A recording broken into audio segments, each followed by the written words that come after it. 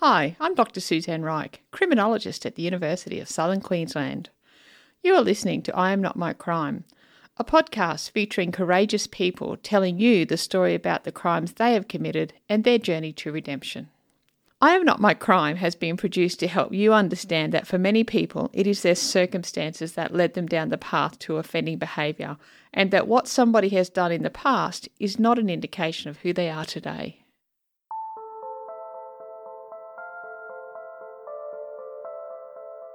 In today's episode, Ben describes his downward spiral from social drug use, which eventually led to international drug trafficking. I got to a point where I was in a bit of debt and other people knew that. This opportunity, presented itself. Ben seized the opportunity to import a large quantity of drugs, seeing this as a way out of his own situation, but was then arrested upon his return to Australia from his first international drug run. I only did it once and was unsuccessful on that. Caught the first time. Caught the first time, yeah, thank goodness. Ben emphasises that through his time of dealing drugs and his time in prison, he developed a whole range of transferable skills, which shows that when given a second chance, a former inmate can be very valuable to an employer. Working with clients, asking for feedback on the products that you're providing, Sure. Being able to feed that back up the line. Ben, can you just maybe start by telling us a little bit about what happened generally with, your involvement with crime? Sure. So for me, it was definitely not something that I planned. It's definitely something I fell into. But I found myself at a time in my life where I'd got caught up in drugs. I guess leading up to that, I'd moved to a completely different city on my own. For me, it was moving to the big city and experiencing everything that city had to offer. And that was a lot of partying, just through the relationships and the friendships that I had. It just kind of naturally led me down into that path. I mean, I had to make those choices to go with them, but that was where I was, connecting with people and building relationships. And amongst all of those parties was lots of alcohol, but then lots of what was recreational, or I guess termed recreational drugs at the time, which I knew was wrong, but we all seemed to be getting away with it. No one was really getting in trouble for it, so you just kept going with what was happening at the time. So the more I got involved in the party scene, I think the worse things got. I don't think I recognised that at the time. But the use of those recreational drugs moved from the party scene into my daily life, and I guess that's probably where I hit the downward spiral, and couldn't really find my way out of it. And with that, I think came a lot of debt, and then found myself getting more and more involved in crime to be able to find a way out. So when you were saying about the people weren't sort of getting in trouble for engaging in this drug-related activity, you're talking about the people that you were associating with at that time? Yeah. Or you're talking in general? And no, a lot of workmates that were involved in it, or friends of their friends, all these casual acquaintances that you get introduced to. Those were probably the people that I was hanging out with a lot at the time, and that's what I was being introduced to. And even, the way that people ask me, like, how did you get involved in dealing drugs? Well, someone asked me if I could get some drugs for them because I knew the contact. So it's kind of like someone just asking a favor because they know that you have that contact to get that product. The product's illegal, but it would be it's no different from anyone else asking you for a favor because, they know that you have that contact and you can get your hands on that product. So, I found it really easy to kind of, it just happened in a really organic way. But yeah, I think that's the way it was led through relationship, and mostly with the people that I worked with. I was working in the hospitality industry, and there was kind of a mantra within that culture that we like to work hard, but we also like to party or play hard as well. What were you charged with? So I was charged with importing a prohibited substance. And it was related to under the trafficking classification. So we were importing cocaine from another country and bringing it through over Australian borders. So that was the charge. I'm really curious how people go about importing, like, from a different country into Australia. Is that easy, or is it quite a difficult process to do that? I think it's getting harder and harder, but I think too the harder it gets, the more creative people are becoming with finding ways to get it through. So I think that, supply and demand, the demand is still there for illicit substances, and people are trying all sorts of ways to get that through. So the way that we were bringing it in, we were actually carrying it internally. So what do you mean by internally? So the drugs were wrapped in vacuum sealed and wrapped in 3 layers of plastic into pellets, probably about half the size of your index finger, and there were 100 of these pellets that we actually had to ingest, and then take some other drugs to kind of make sure that they didn't come out at any... To mask it, or... Yeah. Okay. Yeah. And then, that was how we were getting through undetected. And then obviously there was other processes you had to go through to for it to come out the other side. Yeah, yeah. But yeah, and internally, I mean, I know it's fairly common. It was very risky, but I think, like I said, people are just getting desperate and really creative for finding solutions to make it happen. So how long or how many trips did you do before you got caught? That sounds dangerous and risky, and it would take a lot of intestinal fortitude every time to keep stepping on that plane and carrying through with that trafficking behaviour. So do you recall how many times you managed to do this successfully? So I only did it once and was unsuccessful on that. Caught the first time. Caught the first time, yeah, thank goodness. How did you get caught? So I was actually travelling with somebody else, and they got caught. So, and because we were travelling together, then of course I was implicated. So what was it that raised the flag for them that they were trafficking? So the pellets that we had swallowed, there was 100 of them. So the last one I could kind of feel right up at the top of my chest, right? I could kind of feel it if I touched my throat, which was a struggle to keep down, especially on a 14-hour flight. So the person that I was traveling with wasn't able to keep all of his down. So instead of disposing of them, he had placed them in his carry-on that he had actually on the plane. And right. When we got to the airport, they were searching everybody that day. I've actually never seen anything like it. But yeah, and as soon as we started going through that process, I got some. And did you know he'd put them in his bag? No. Not until then. No. Let the team down. Yeah. Yeah. So I was just going back to something you said earlier when you started telling us a little bit about getting into the drug scene, like to escalate to that point where you're travelling internationally is pretty big, I would imagine. And you said, you sort of just fell into it.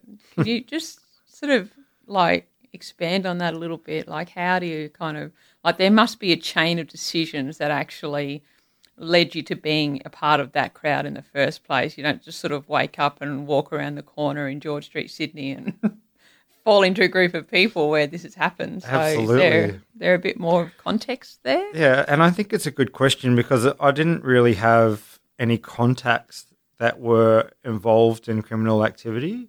So I didn't go through that door, if that makes sense. It was definitely through the partying, through the recreational drugs. I mean, through those, you get to meet the people that are providing those substances, but then you get to meet, I guess, then, the people that they're working for, and then sometimes the people that they're working for. And that's when when I started to get them, introduced to people that are clearly doing this as a lifestyle, as a full-time gig, that they are heavily involved, not just in drugs, but in all sorts of other things. So I think what can seem really harmless as a way of party drugs, the more I just kind of allowed myself to keep going with, partying myself and using a lot, but then also being able to supply it for other people that I know. I just found myself working with guys that, were engaged in criminal activity as a full-time job. So from using to trafficking is a bit of a step along the trajectory of drug-associated offending. And you're saying that it was one person that you knew a supplier that asked you to get something. That was the first time you'd ever trafficked in any way or supplied? That was, I guess, supply, yeah. Supply, yep. And lots of us were doing that, I just kind of became the person that was known for, being able to get things for people.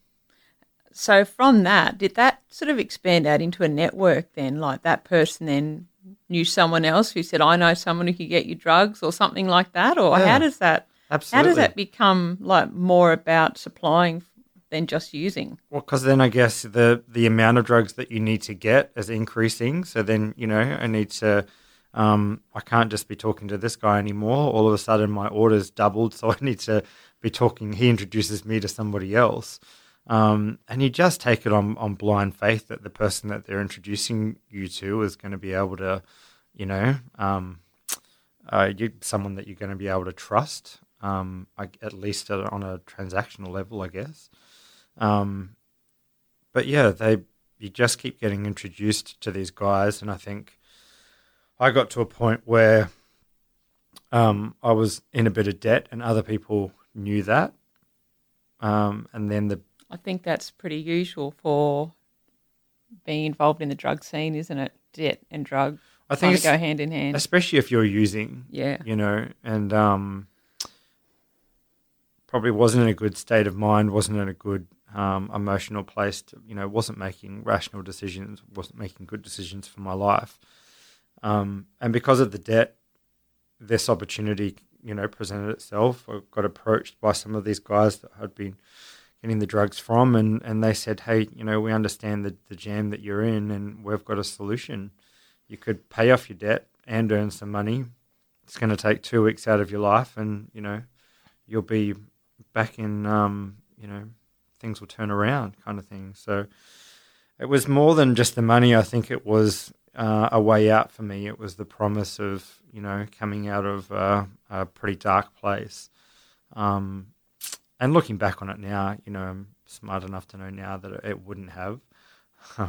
But at the time, you make some pretty emotional decisions based on where you're at in life, and that was what led me to it. I said. So the solution that was presented to you as a way out became your pathway into something deeper. Yeah. Is that correct? Yeah. Yeah. So from using to supply, then to trafficking. So how did it escalate from supply to traffic? Was it because you hadn't paid off your debt? Yeah. Yep. Because your usage got more, or? Well, a bit of both. I think I was using more, and two, still supplying drugs to other people. So yeah, it was probably a combination of both of those things. But I think, for me, it was, like I said, getting out of that place that I'd found myself in. It was a quick fix. It was definitely a leap. I mean, but through a lot of self-talk, just kept telling myself that I haven't been caught so far, or this far. I've been able to sail through.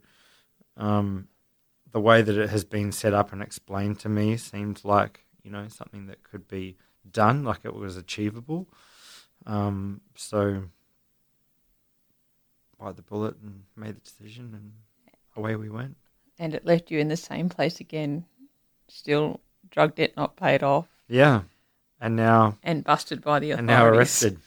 What happened then? So we were taken to hospital to for them to go through some procedures to actually get the drugs, for us to pass the drugs. Oh, yeah. So we're in hospital Would have been for pleasant. 2 days. Yeah, it's that was not a fun process. And being guarded too by federal police because we came through the airport. It was federal police that had charged us. So, it was at the hospital in one of the rooms there. We went into a private room and where one of the federal police officers read me those lines, those famous lines that you see on and hear on TV all the time. It's not exactly the same as the American way, but it's very similar. And Yep. you have the right You've to been charged with this. You've been charged Anything with you this. say, Anything you and it will be say. held against you. Yeah. Yep. So a defining moment in my life to go, wow, I'm really in a bad place here. Like this is things are bad. What did that feel like when you heard those words fall on your ears? I think just the gravity of the situation just hit me. I was and hit me pretty hard. I just remember feeling really heavy, and really just a mix of shame and disappointment and guilt, and yeah, just feeling like, well, this is probably the lowest point I've ever been in my life. That's what you were feeling, and what were you thinking? I don't really remember what I was thinking. Yeah, too much of a whirlwind. Yeah. I definitely remember the feeling, but yeah, not too much going on in my head at that time. I think I was just following what I was being told to do, and you were being ushered into different rooms and being asked questions, and I don't think there was much time for me to think. I just had to respond. What was it like being in hospital under police arrest when people would probably see that and look at you and wonder, what did that feel like? It was kind of strange because it was, although I'd been formally arrested, I wasn't in a police station or a prison cell. So Did you have handcuffs on? no, Oh, okay. no. Just under guard. Yeah. Yep. We were in I was in a separate room and there were two guards there at all times, and it's a place of care though, where you get looked after, and I was being looked after by the nursing staff. So there was this mix of, I know that I'm in trouble, but I'm also being cared for at the same time. Yeah, right. So reality kind of was taking a while to set in because I didn't really know what was going to happen next either, and what I was being led to. So yeah, it was a very confusing place to be in. So after they'd finished with you at the hospital, did you go straight into custody at that point, or? Yep, straight to a police station for processing. I was a federal prisoner, but I was being looked after by the state police and going through that system. So so we went from there to the police station overnight before we were transported out to the maximum security prison. And you'd never been inside a cell before, or No, had that kind of contact with police before? no, definitely not been at that level of trouble, and found myself asking questions as to, like, internally, just thinking, why are they getting me to do this and why are they getting me to do that? So, like, taking off your belt before you went into the prison cell, taking your shoelaces out of your shoes, anything that you could use for either self-harm or to use as a weapon was being taken off you. So I know that now, but at the time, you're kind of thinking, why are you making me take my shoelaces out of my shoes? Like, were you asking those makes questions? sense. Like, why do I have to do that? No. Or just not? No, Don't ask questions. don't ask questions. just go with it. Yeah, fair enough. Mm. Did you have any idea of what might happen? No, no idea of what was going to happen. And I think not until you meet with, legal aid or with lawyers that you begin to get an understanding. I mean, no one really tells you as you're moving through the court system or the, prison system, everyone's just following a process. So even if you have questions, no one can really tell you anything unless until you're talking to someone that knows your case quite intimately.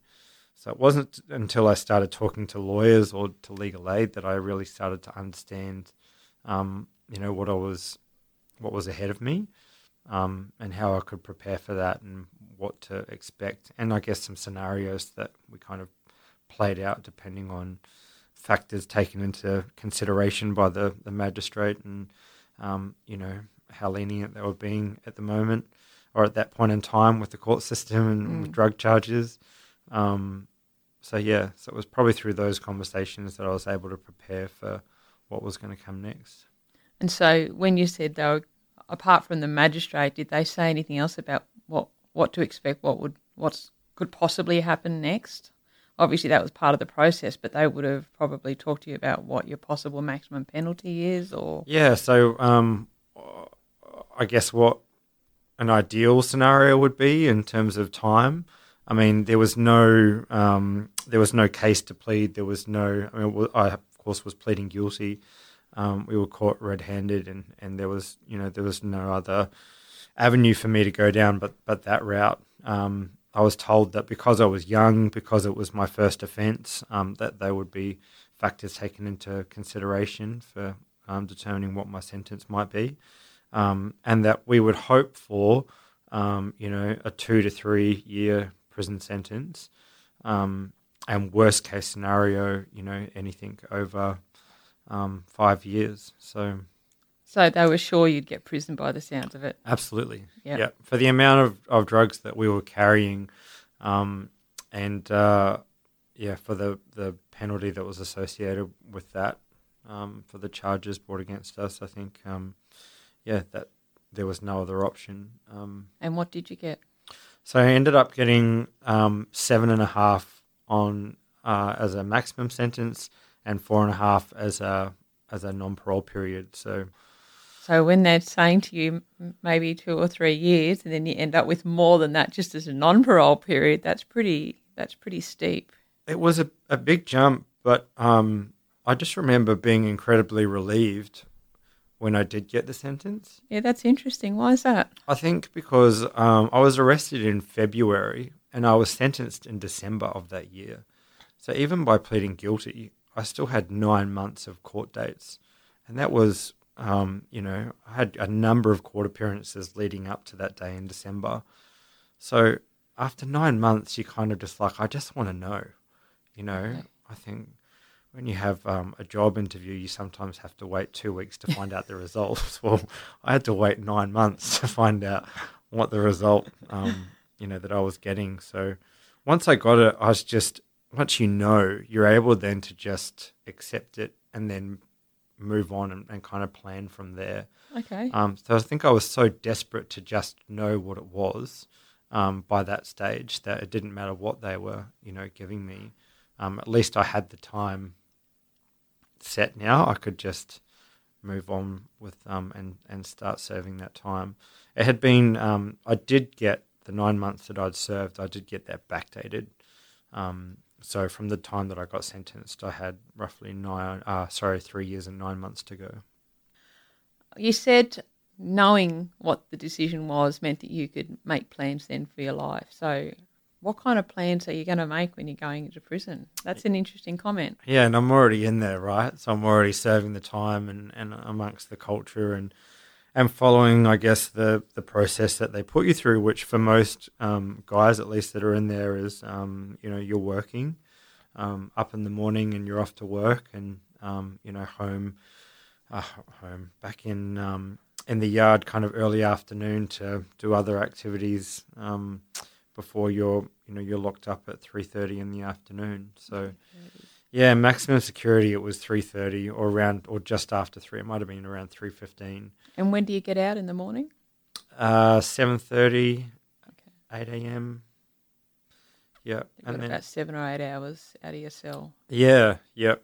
And in that time too, they give you a short amount of time to be back in the yard and visit the clinic if you need to get medication or make phone calls or, all of that. Or go to the gym on occasion if that was an option. So I was already doing that on a daily basis. I think the way that it changed for me after I was sentenced was they reclassify your security classification gets looked at, and I was moved from maximum security to a medium security, and that goes on behaviour, but mostly because they knew the amount of time that I had left to serve.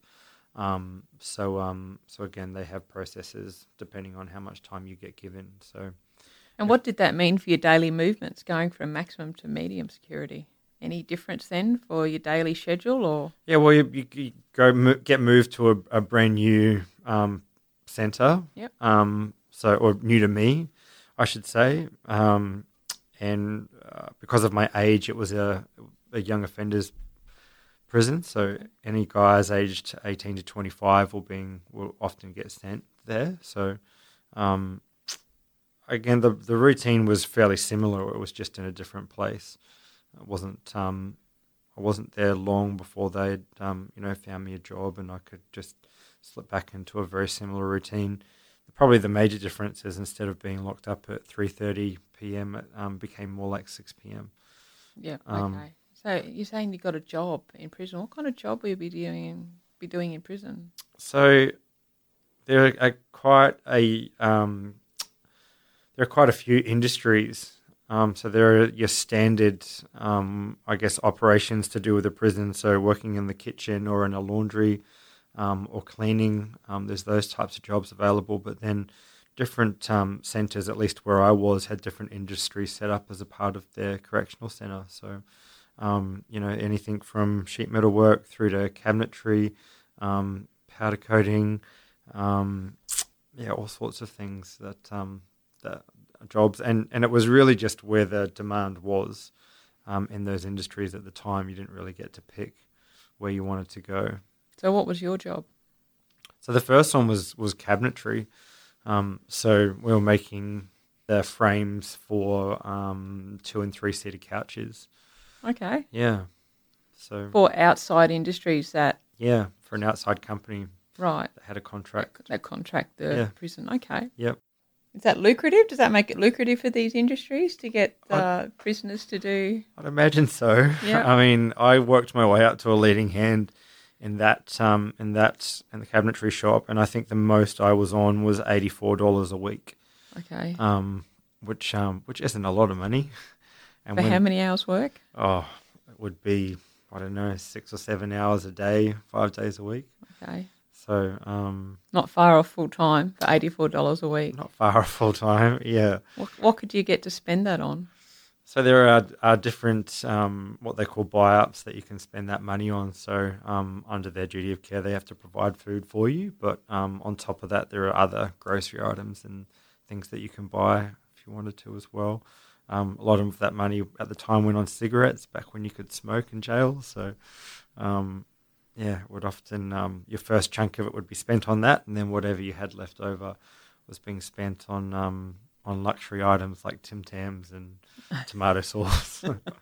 But yeah, and friends and family can put money into that account as well. So if you had support from the outside, that would, definitely had more to spend. But I think for most guys, you had to earn that money. So the non-parole period was 4.5 years. Is that how long you spent? It is, yep. Or did you spend longer? No, I spent 4.5 years. Okay. Yeah. So I actually had a different parole period to what most would have, and this is where the federal offender part comes in. I served what they call a good behaviour bond instead of serving parole. Okay. So as much as the state looked after me while I was in prison, the corrective services, I wasn't passed over to the parole board of that state, if that makes sense. Okay. So how does that look different, or how is that different than when you're actually serving a good behaviour bond compared to parole? Yeah, yeah, good question. So parole, you would have, especially when you first get out, you'd have a parole officer or a place where you'd need to go on a regular basis, Yep. which all gets determined before you walk out of those doors. So sometimes weekly, sometimes fortnightly, and as time goes on, that time, the period of time, just the gap grows, if you like. So, but there are often drug tests, alcohol tests. You have to be seen to be actively seeking employment. There can be all sorts of things that they add to, I guess, the conditions of your parole before you're released, whereas I didn't have any of that. So basically, good behaviour bond is just be of good behaviour Yep. and don't do anything wrong. Which is kind of vague if they're not setting the conditions down for what that actually means for them. Yeah, well, I guess too, though, if I was ever to get myself in trouble again, I'd be going straight back in prison.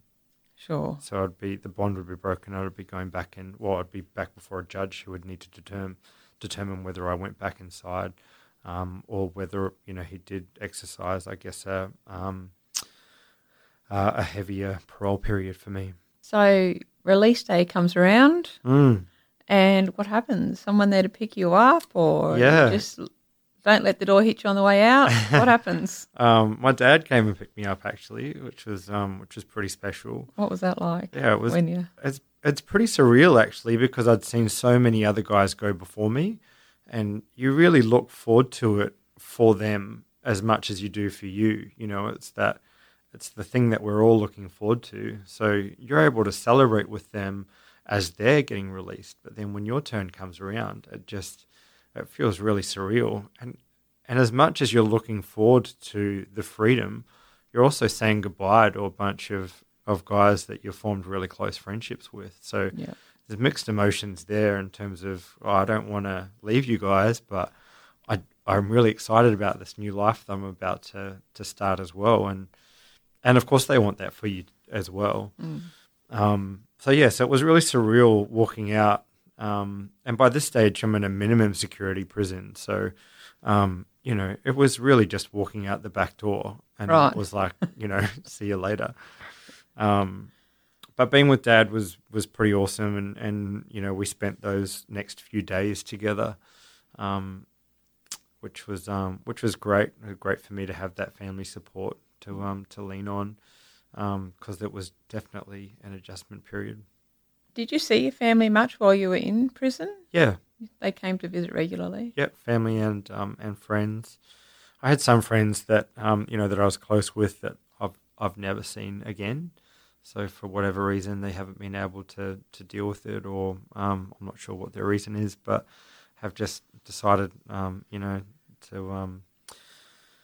I guess to stop that contact, or we just that friendship is over now. So there's a real mix of that. But I think you do find out who your true friends are. And I was very lucky that I had the family support that I did.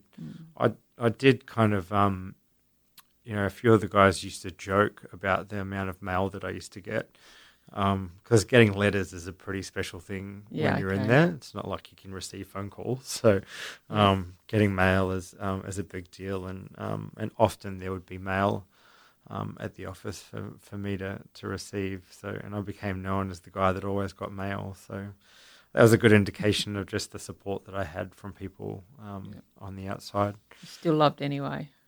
Yeah, that's right. Yeah.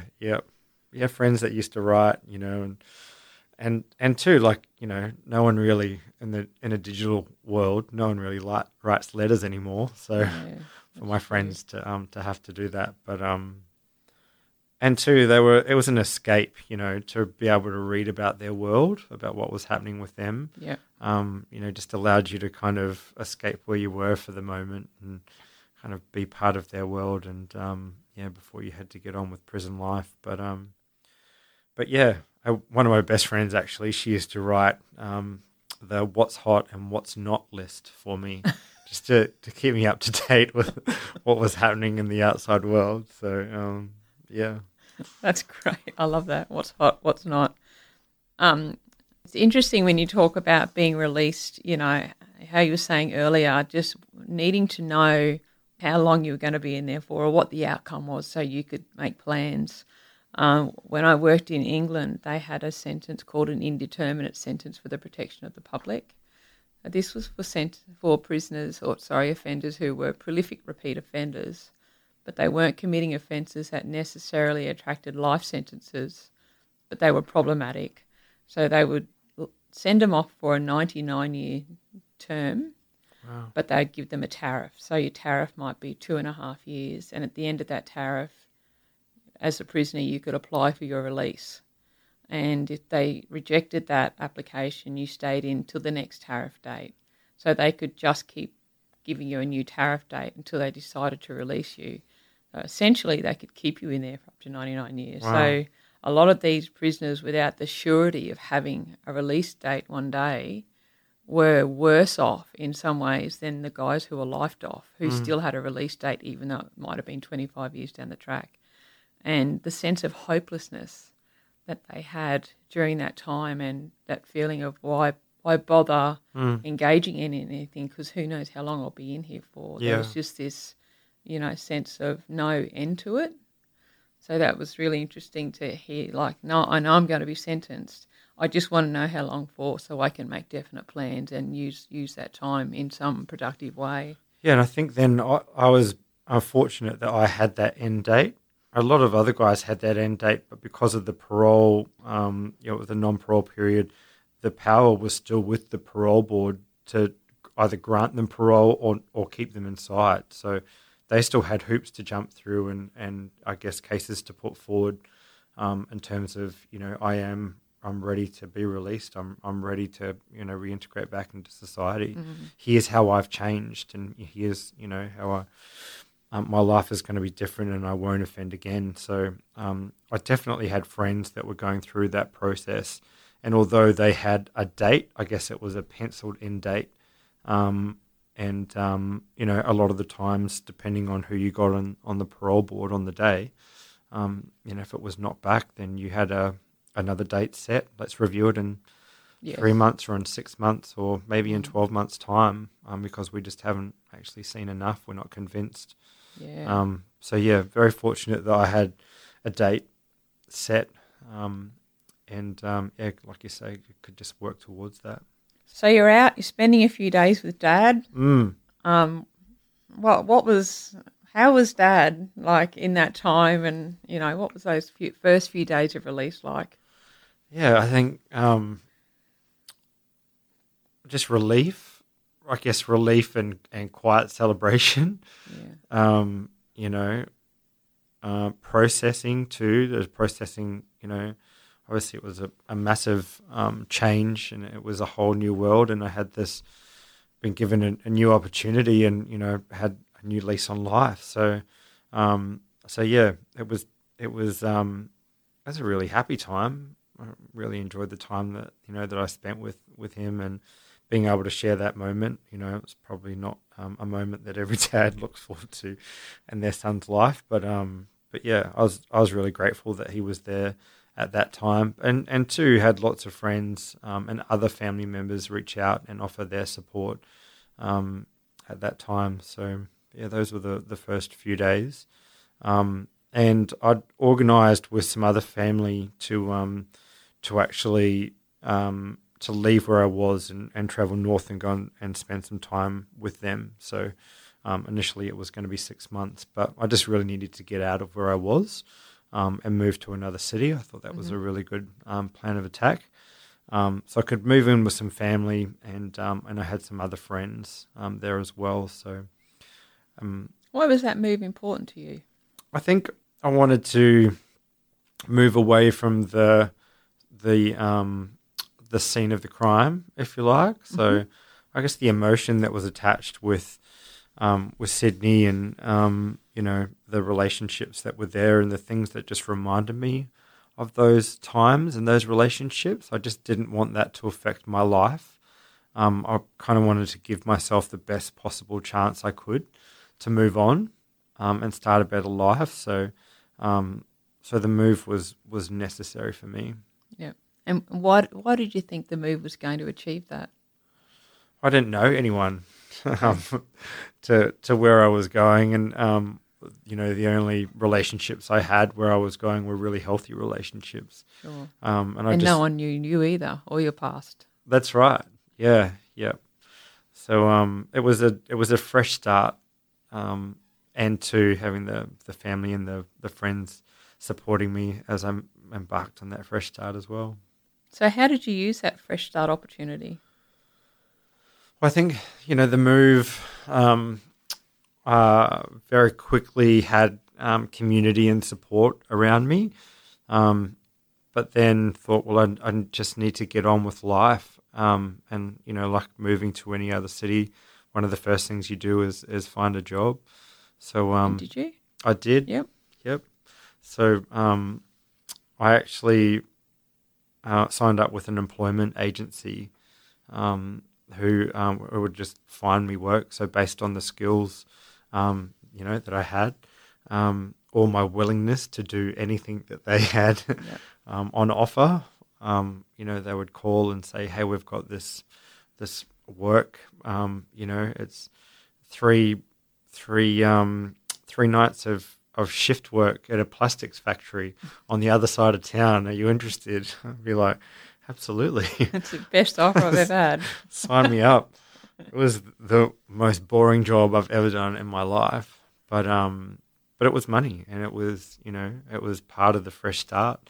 Yeah. I didn't really care how far I had to travel or what kind of work I had to do. I was really willing to give anything a go, anything that was really put in front of me. I thought it was important to have that attitude towards it, and that's how it started. So did they know about your criminal record? The jobs that I had, the employment agency, because they were advocating on your behalf. No. For starters. A lot of it, I guess, was manual labour and were probably roles that didn't, where the company didn't necessarily need to know. They didn't question the gap in your employment history? No. Okay. No. Interesting. Yeah. And any of the companies you work for, no one there knew about your criminal record? Well, I guess because you're there on behalf of the employment agency, that you've been vetted in a way. So I didn't really have any questions. Yeah. Once I got into those places, so yeah. So how long then were you doing sort of that temp work, and have you just done that since, or have you had you found a career since then, or tell us about your career since then and how that's evolved. Yeah, so I went from those few kind of odd jobs every now and then and being all over the place. I was applying for other jobs to kind of banking on my customer service background. I'd worked in hospitality, and in retail as well. So I was using that experience to kind of sell myself into other roles, and found myself in a sales role actually soon after being in some of those temp roles in the fitness industry. It was the manager there really, we got on really well, and she gave me a shot. I'm sure she, probably came across other people that were more qualified or had experience in the industry, but for whatever reason, she saw something in me and decided to give me a go. And two, because of my employment in prison, I was able to kind of, I guess, my resume didn't look like it was, had that many gaps in it. So again, there were no kind of questions as to, what I'd done in the past. I think she was just keen to know that I could work well with customers and with clients, and, being able to learn and grow as I moved through the role. So I was there for about 12 months. That was probably what I call my first proper job. But yeah, really grateful for, the stepping stone that was to give me confidence, and, give me support from a really great manager or leader at the time as well. 12 months and then... Yep. So again, applied for another role. It was a customer service role, but it was in the finance industry. Sure. So they were going to ask questions. Okay. You know, How did that go down? well, like, have you ever been convicted of a criminal offence that would bring the company into disrepute? So it had some conditions to the I question. did have some conditions, Okay. yeah. So it wasn't a flat out, have you ever been convicted of a crime? It was, you know, it definitely has some conditions. Well, I saw conditions around it. So, What do you think they meant by that, though, that would bring the company into disrepute? so I think if it was a crime related to the finance industry, like if it was Like fraud or something? embezzlement or Sure. something along those lines, obviously that's not going to look good for their reputation. So I actually sought some advice from an HR manager Okay. as to how I could answer that question, and we were fairly confident that I could say no to that question. The crime that I'd been convicted of wasn't going to bring the company into disrepute. We've obviously spoken earlier, and this is the job that you kept for quite a long time and climbed the ladder a bit Yeah. in this particular financial institution. One day you felt a bit convicted about the fact that your manager didn't know about your past and you decided to go and talk to them. Tell us about that. Yeah, I think I'd started to move into positions where I was becoming a little bit more visible, but also I was being entrusted with a lot more and given more responsibility, which I was really grateful for. I'd worked hard for it, but at the same time, I also felt like you know, people were still giving me opportunity or you know, giving me a shot. Sure. So I think it got to a point with one of them where I was so grateful for that, but I was playing through some worst case scenarios in my head, and because she was such a fantastic leader, I didn't want her to be blindsided by anything. So I guess to protect the relationship that I had with her, I just wanted to be really open and honest about what had gone on. So we sat down, and I was nervous as all hell, and you know, thought, how's Still nervous now? Are you about to tell us? how's she going to respond to this? And she was excellent. You know, it's like she didn't even flinch. She was just like, okay. I think she said something along the lines of like, "Is that it? Like, is that it?" I'm like, "Yeah, well, yeah, like, yep." That's what happened. And she's like, "Okay, all right. Well, that doesn't change anything, like as far as I'm concerned." And just felt the weight of it just kind of fall off my shoulders. Yeah. It's just such an amazing reaction to what I thought was going to be a really big deal. Yeah. But you know, as much as I'd probably built it up in my own mind, I think there are people out there that would take it as a big deal, and you know, full credit to her for the way that she handled that and the way. Why do you think she reacted like that?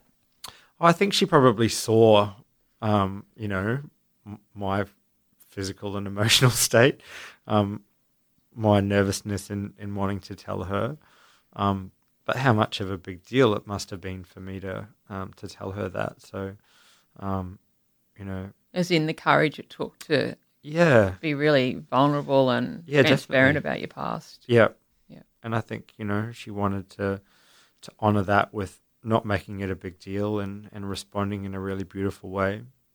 And then ongoing, like the treatment, you know, the way that she treated me in the workplace and the opportunities that were either was or wasn't given weren't, you know, as a result of what I'd spoken to her about in terms It's of my quite humbling, past. really, isn't it?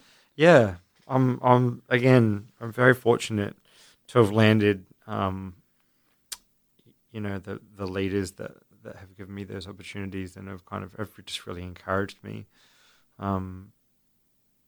Because it could have been a very different scenario. And something else that we'd also spoken about a little bit earlier in a preliminary conversation was an interesting perspective that you shared with me about your skills that you had developed supplying drugs in terms of sales and customer service and how they're transferable to other jobs, you know, that are obviously more socially acceptable. I think that's a really interesting way to think about a positive spin on a criminal past. I'm just wondering, how you would help employers to get their head around, or how they might process that kind of information in terms of what value they could take for that in their own business. I think I had gained some experience in the industries around customer service before I went in, and I think We went into drug selling. yeah, Right. before I Okay, went yeah. into that Yeah. industry, but in terms of working with clients, understanding the supply, or understanding the demand, and being able to supply that. Asking for feedback on the products that you're providing, Sure. being able to feed that back up the line, influencing negotiation skills, like all of those skills, were definitely part of selling drugs, stealing drugs, and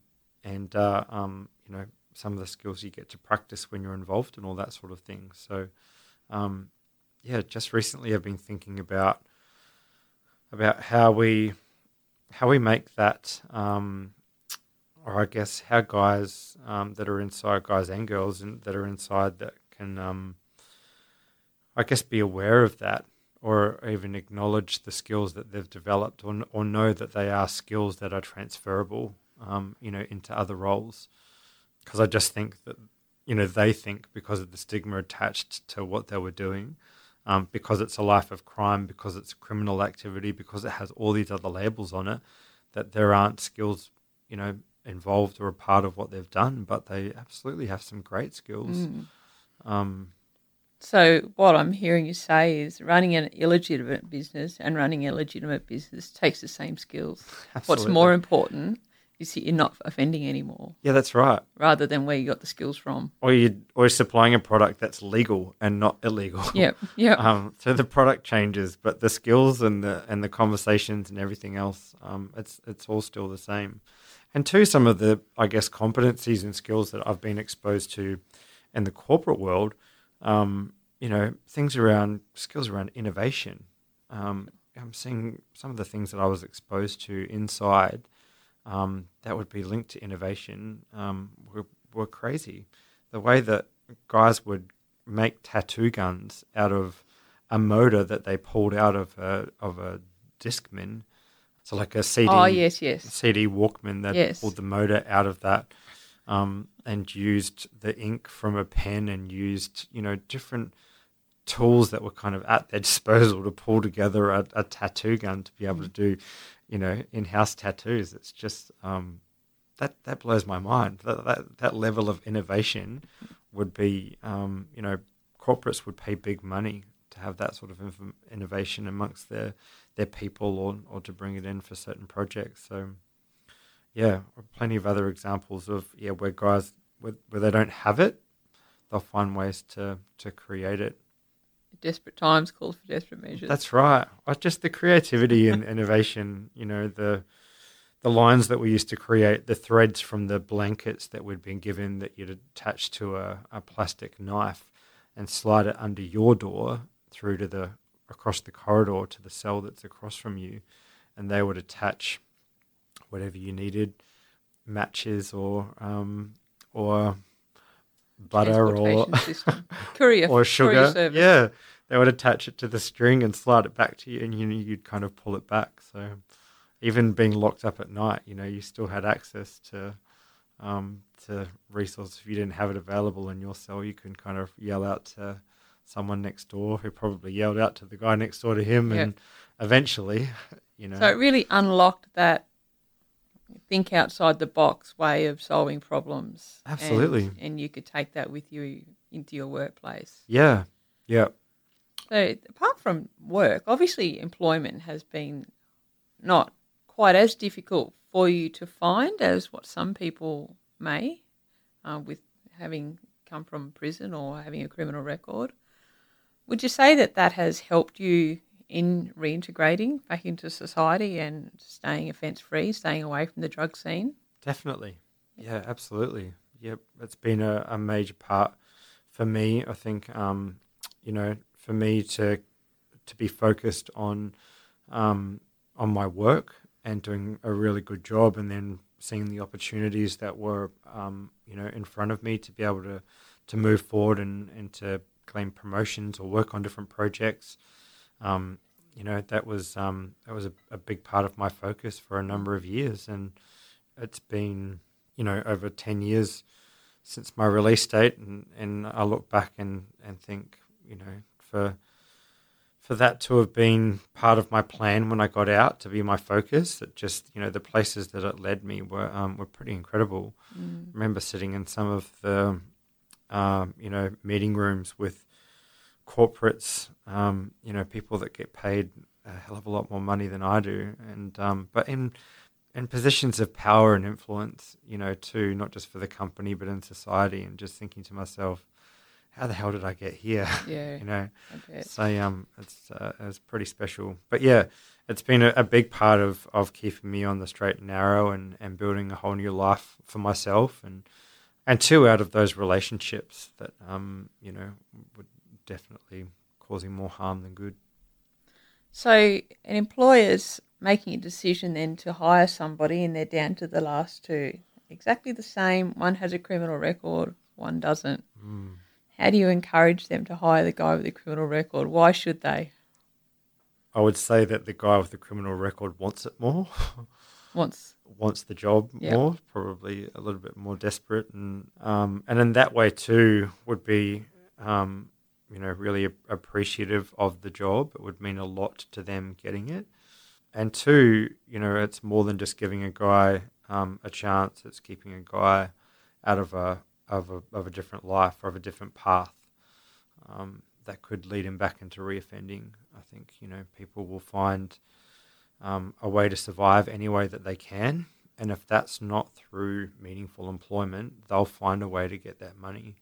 And if that means that they go back to a life of crime, if that's where their connections are or where their opportunities are, then that's what they'll go back to, because they see it as survival. So, yeah, I would say to anyone that's looking at employing anyone with a criminal history that to give them a go.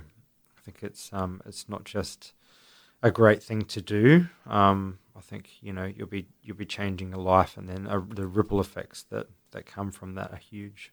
Yeah, so not actually just giving someone a job, you're actually helping to possibly reduce the risk of reoffending for somebody. Absolutely, yeah. Which is not going to be necessarily a risk for the other person. So it's got a more utilitarian purpose. Everybody wins. Absolutely, and the benefits that has to the people around that person and then society, I think is huge and can't be underestimated.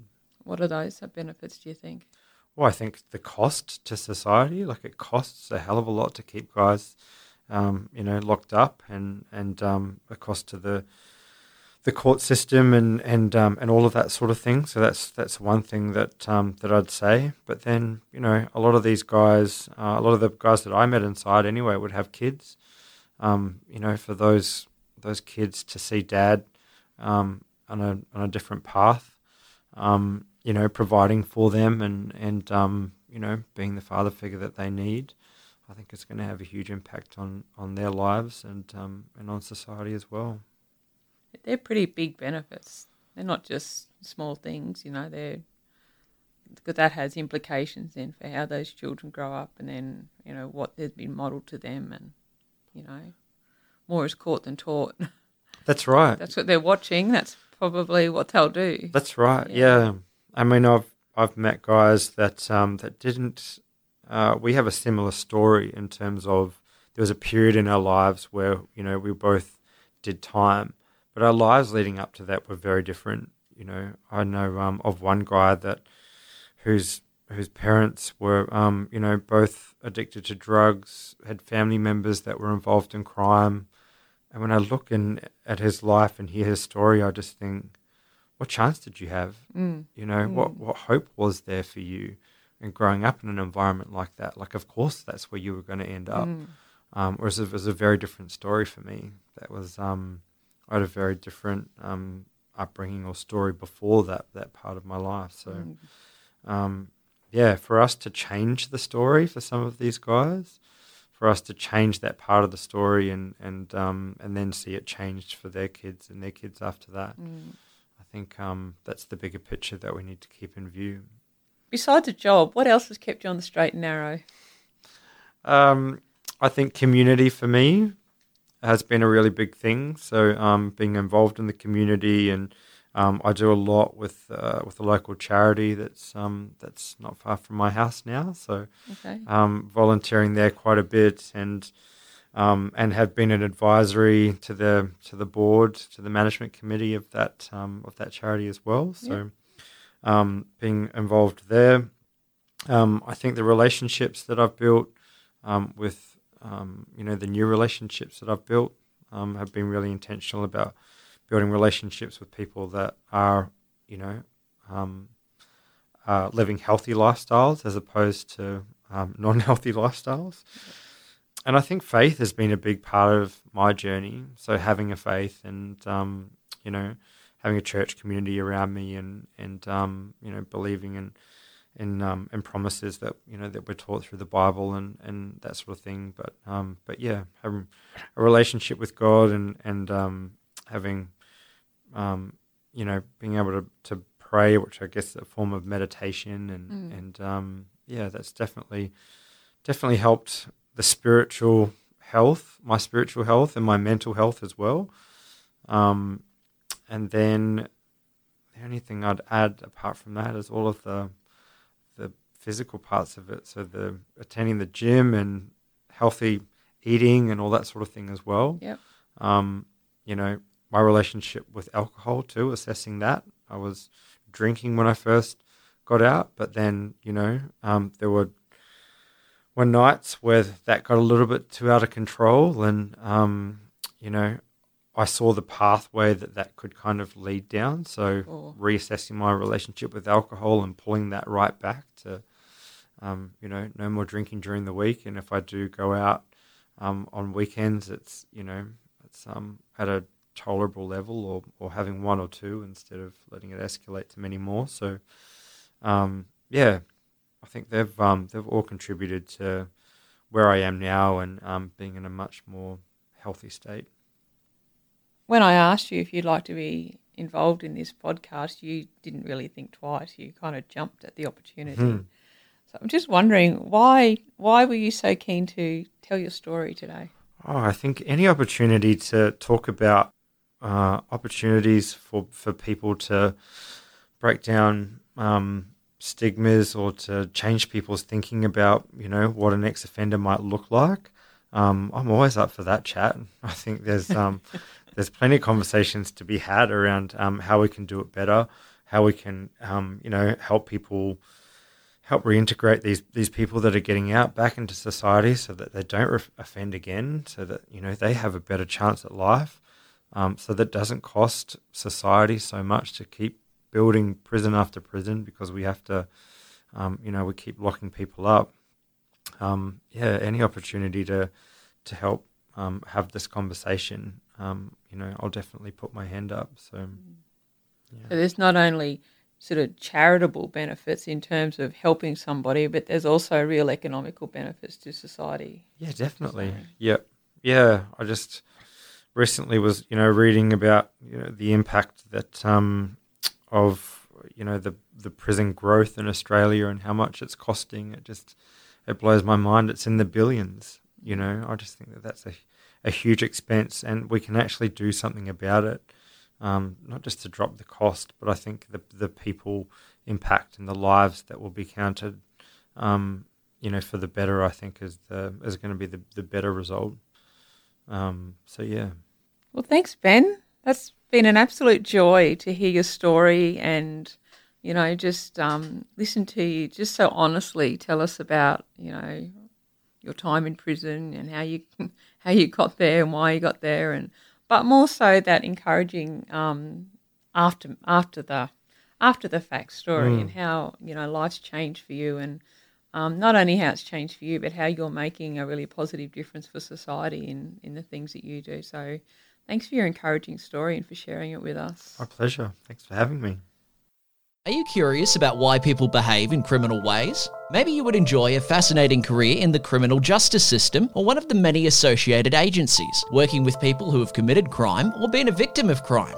Why not get a head start with your studies in criminology and criminal justice here at the University of Southern Queensland? To find out more, go to usq.edu.au/Bella. That's BELA, then click on Law and Criminology. In this episode, you heard Ben talk about a number of factors that were important for his reintegration back into society following his time of incarceration. Research tells us that although the public support the use of punishment as a response to crime, they also expect that those who are punished will also be rehabilitated and avoid further offending.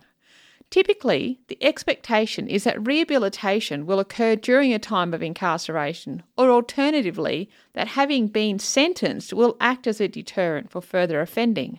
However, what is emphasised in Ben's story is the important role that the community plays in supporting desistance from crime and successful reintegration back into society. Desistance from crime is what we criminologists refer to as the process of going straight, where eventually an individual will no longer be involved in offending behaviour. It can be compared to other behavioural changes like giving up smoking, where some people will give up on the spot, but for others it might occur as a process over time with a few relapses along the way. Criminological research has found that desistance from crime is supported by a number of factors similar to those that Ben spoke about. First, desistance relies on the individual wanting to change and being motivated to do so.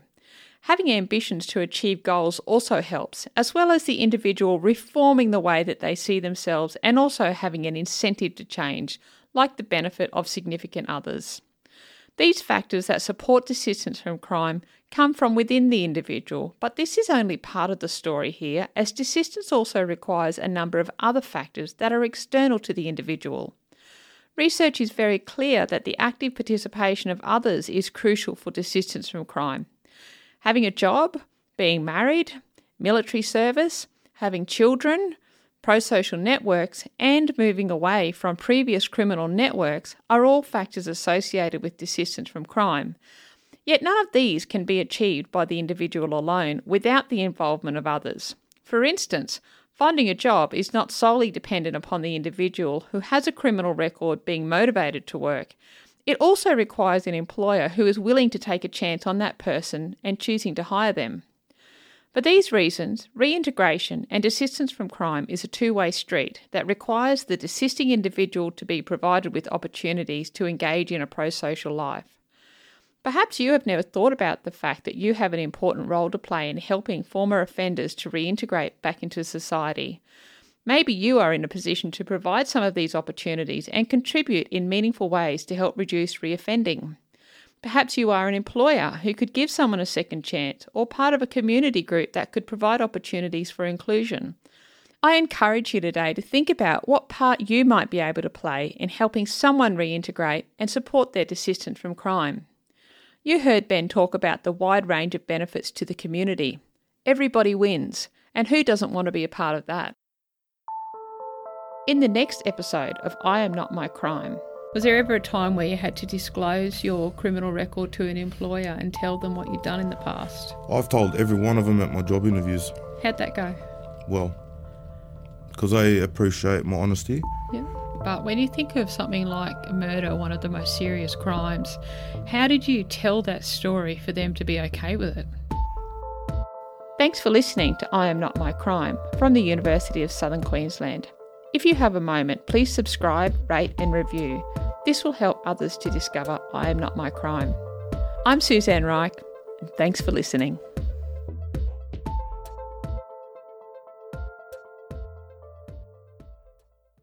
If this episode has brought up any issues and you need to talk to someone, you can contact Lifeline on 13 11 14 or Narcotics Anonymous on 1300 652 820.